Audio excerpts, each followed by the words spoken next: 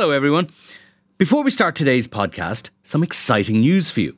You can experience the Inside Politics podcast live in Dublin on May 16th when Hugh Linehan, Jennifer Bray and I will be joined by Cliff Young of Ipsos, one of America's top pollsters, to talk about the US election, our own local and European elections and much more. It's a breakfast event kicking off at 8 a.m. in Trinity College. If you'd like to attend, you can get tickets at irishtimes.com/events.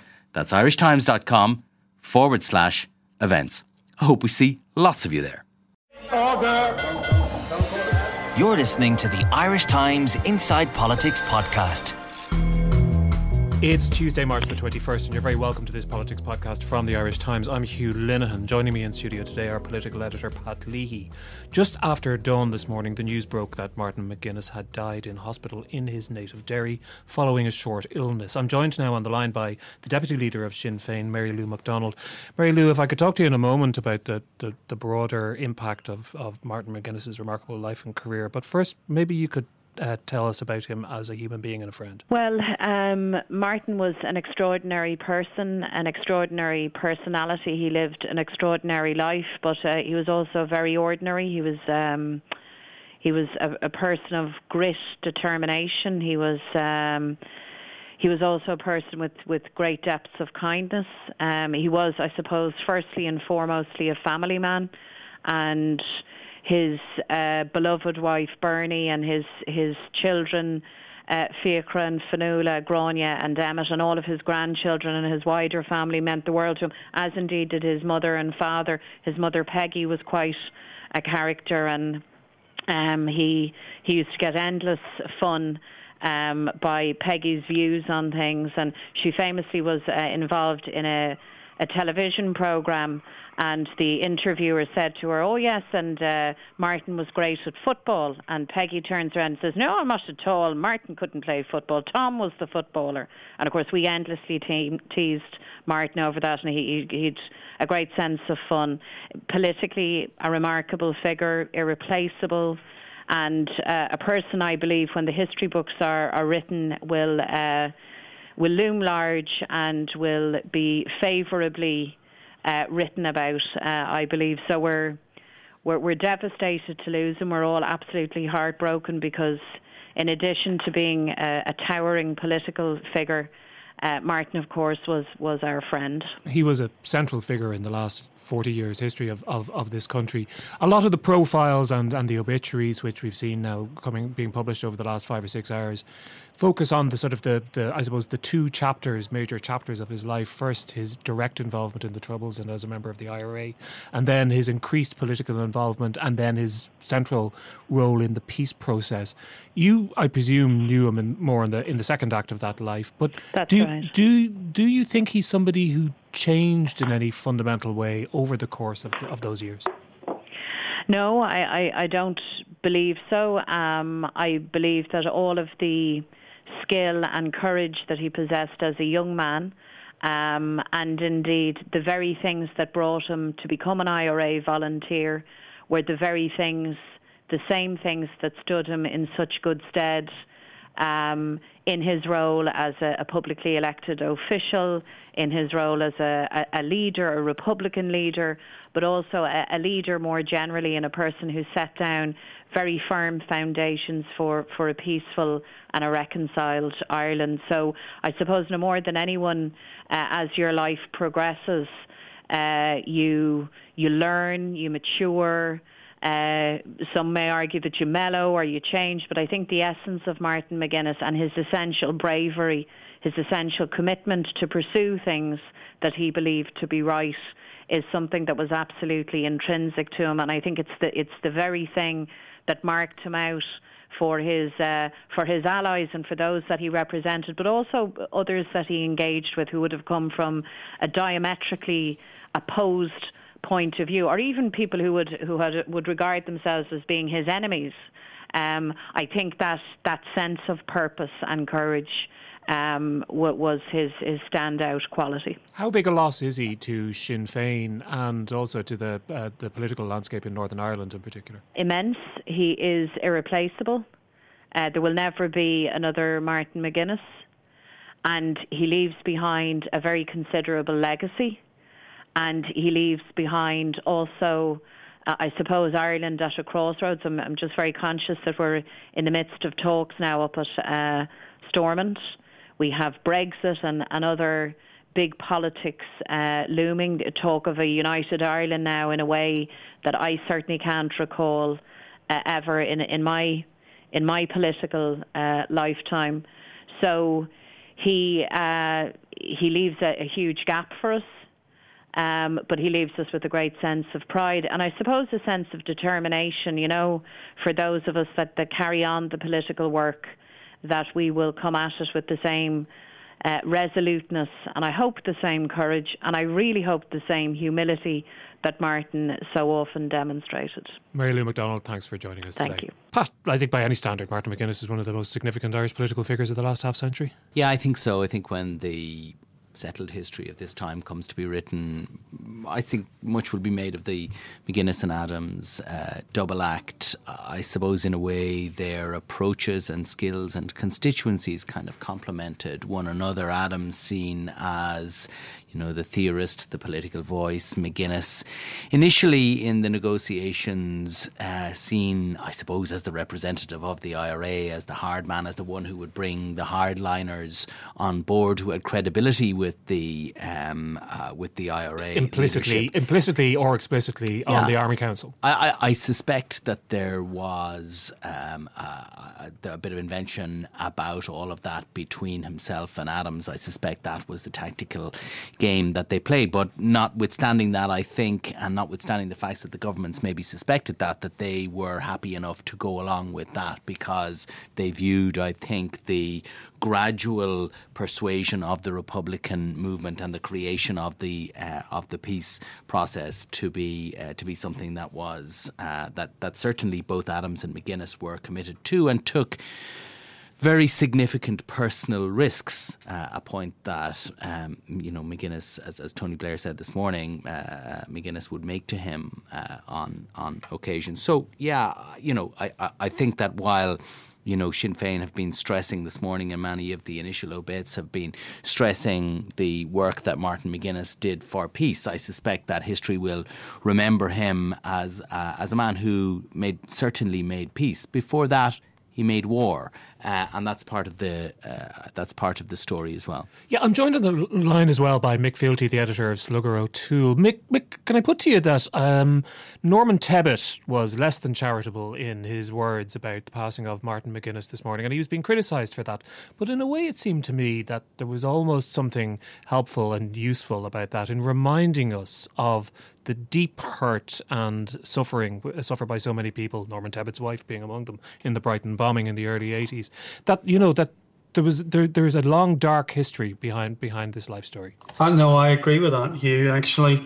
And if you look at the very first post that David McCann put up on Slugger this morning, you'll see there is an awful lot of tension in some of those conversational threads where people from a unionist background who are not themselves, knowing them over a long period of time, who are not themselves in any way kind of extreme or have any truck with loyalism. There is a tension that undoubtedly, whilst Martin McGuinness was probably one of the most popular broadly of Northern Ireland's politicians of the last 10 years, outshining certainly Peter Robinson and certainly in the most recent elections, Arlene Foster, that some degree of tension that his earlier history, the thing that made him such an effective peacemaker in a way was his ruthlessness as a military operator.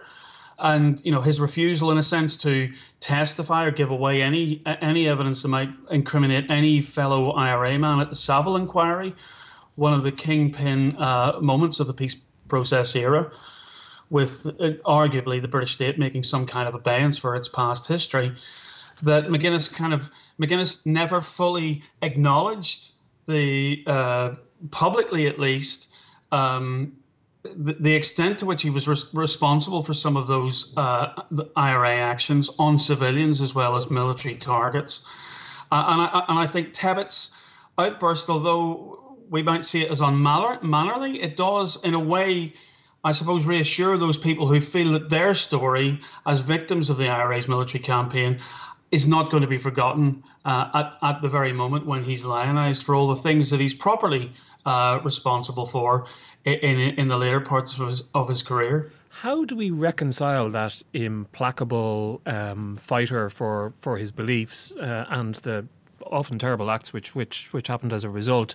How do we reconcile that with the figure who, in later life in the government in Northern Ireland, was actually seen as, if not emollient, certainly the most open and amiable and most get-onable with of Northern Irish, certainly of Sinn Féin politicians, or indeed all the senior politicians in the executive, Pat? I think that Martin McGuinness brought to bear his own personal and political skills. I didn't know Martin McGuinness. I only met him a couple of times, but certainly people who worked with him over a period of time and people who would be both his political opponents and allies would say that he had an immense personal charm and an ability to use those interpersonal political skills to achieve both his own political objectives, but also reconciliation with people from the opposite tradition. The most spectacular example being, of course, the relationship that he struck up with Ian Paisley. And he was able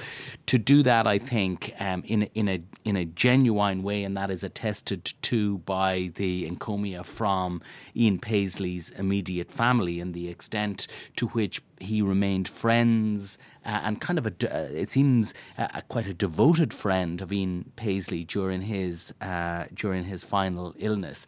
And I think he had the ability to do that, and that's part of the I think that's part of the answer to your question. But also, I know Mary Lou McDonald was saying that Martin McGuinness didn't change really. I think he did, really. I think he did change. I suppose we all change when we get older, but I think that the person that Martin McGuinness was in his recent political incarnation, the perspective that he had and that he expressed in terms of his sense of the history of the other side was something that he didn't have in the military phase of his career. And I suppose that you can't have if you're a soldier in a war, which is how he would have saw himself. Certainly, the last thing you can afford is empathy with the other side. But I think that Martin McGuinness certainly did, in the latter phase of his career, developed that empathy with the Unionist tradition, and it was genuine. Can I ask you, Mick, with his departure, his fairly sudden departure now, so we've lost a figure who both encapsulates the blood on everybody's hands element of recent Northern Irish history and carries that baggage with him, but also brought a sort of a level of gravity and a level of weight, partly because of his own experiences through the Troubles. He's a significant figure, a significant political figure. Now we're at this moment, this post, getting on for 2 decades on since the peace process led to the Good Friday Agreement. I asked Mary Lou McDonald this earlier, is there a vacuum there now with the departure of this most significant figure of his generation in Northern Irish politics? Well, there is, but inevitably that vacuum was going to come. Is Michelle O'Neill a fit replacement for Martin McGuinness, a man of his stature?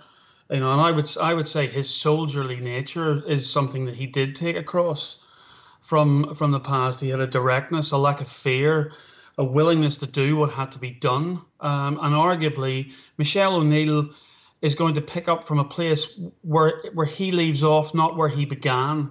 So many of those soldierly qualities, in a sense, also with some of those admirable qualities, also comes the refusal to, in a sense, revise history, to change your mind about the rightness of what you did. That becomes an emotional block for other parties wanting and willing to work with them. The opportunity, in a sense, for the new generation of Sinn Féin, beginning with Michelle O'Neill, but perhaps, with others coming through in the next 10 to 15 years, is that they don't have to do the heavy lifting that McGuinness has already done. So this may well be the beginning of something new. And in a sense, there will be people in the SDLP looking at McGuinness's place and going, is that a place that we should be competing for now? In a sense, they'll be thinking, McGuinness, in a sense, took over from where Hume left off in many respects as leader of Northern nationalism. Is that now a space that's potentially up for grabs for us, or is that something that the new generation of Sinn Féin in the North is better equipped for and willing to take on? And I suppose finally, Pat, what impact, if any, does Martin McGuinness's death have on Sinn Féin in the South and the southern political landscape? He did, of course, stand for the presidency in 2011. He is part of the dual Adams-McGuinness leadership, which has led the party for so long. He's now gone. Adams is still there. This is a kind of a marking point in a way. Yeah, of course. And I suppose it's a signal point in the process that Sinn Féin has been engaged in for some time, which is the transition, the generational transition, and that's an enormously important process for the party, of course. I'm not sure that his departure will impact upon southern politics in a significant way. I think his importance was felt much more north of the border, and I think it is his illness, resignation, and now his death will make it more difficult for the Northern Executive to be put back together. I interviewed George Mitchell recently for our Ireland's Call series, and I asked him this question about the effect of the passing of the Marshall generation, as it were, and the handing over to the Michelle O'Neill and probably Mary Lou MacDonald in the South, that younger generation of Sinn Féin politicians, and what that might mean for the peace process. And he made a very interesting point, saying that, of course, the passage of time and the dying out of lessons old enmities. It also, the passing of the generation that engaged in bloody deeds on both sides can make it easier for reconciliation and cooperation between the succeeding generations. And I think you would see that kind of quite acutely with, strangely enough, not so much with Martin McGuinness, but maybe with Gerry Adams. But he also pointed to the danger of the passing of the peacemaking generation, that people simply forget how terrible things were and what the alternative to a messy and imperfect and a messy and imperfect peace and a contrived political establishment within the North is. And I think those are the things that Sinn Féin, but also the wider political landscape in the North, will have to face up to. Less, I think, of an issue in the South. Right, you can read further analysis and contributions on Martin McGuinness's life and legacy on irishtimes.com and in the Irish Times newspaper. Pat and Mick, thanks very much for joining us. And that's it for this edition of Inside Politics. Thanks to our engineer Rob O'Sullivan and our producer Declan Conlon. We'll be back very soon. But until then, thanks very much for listening.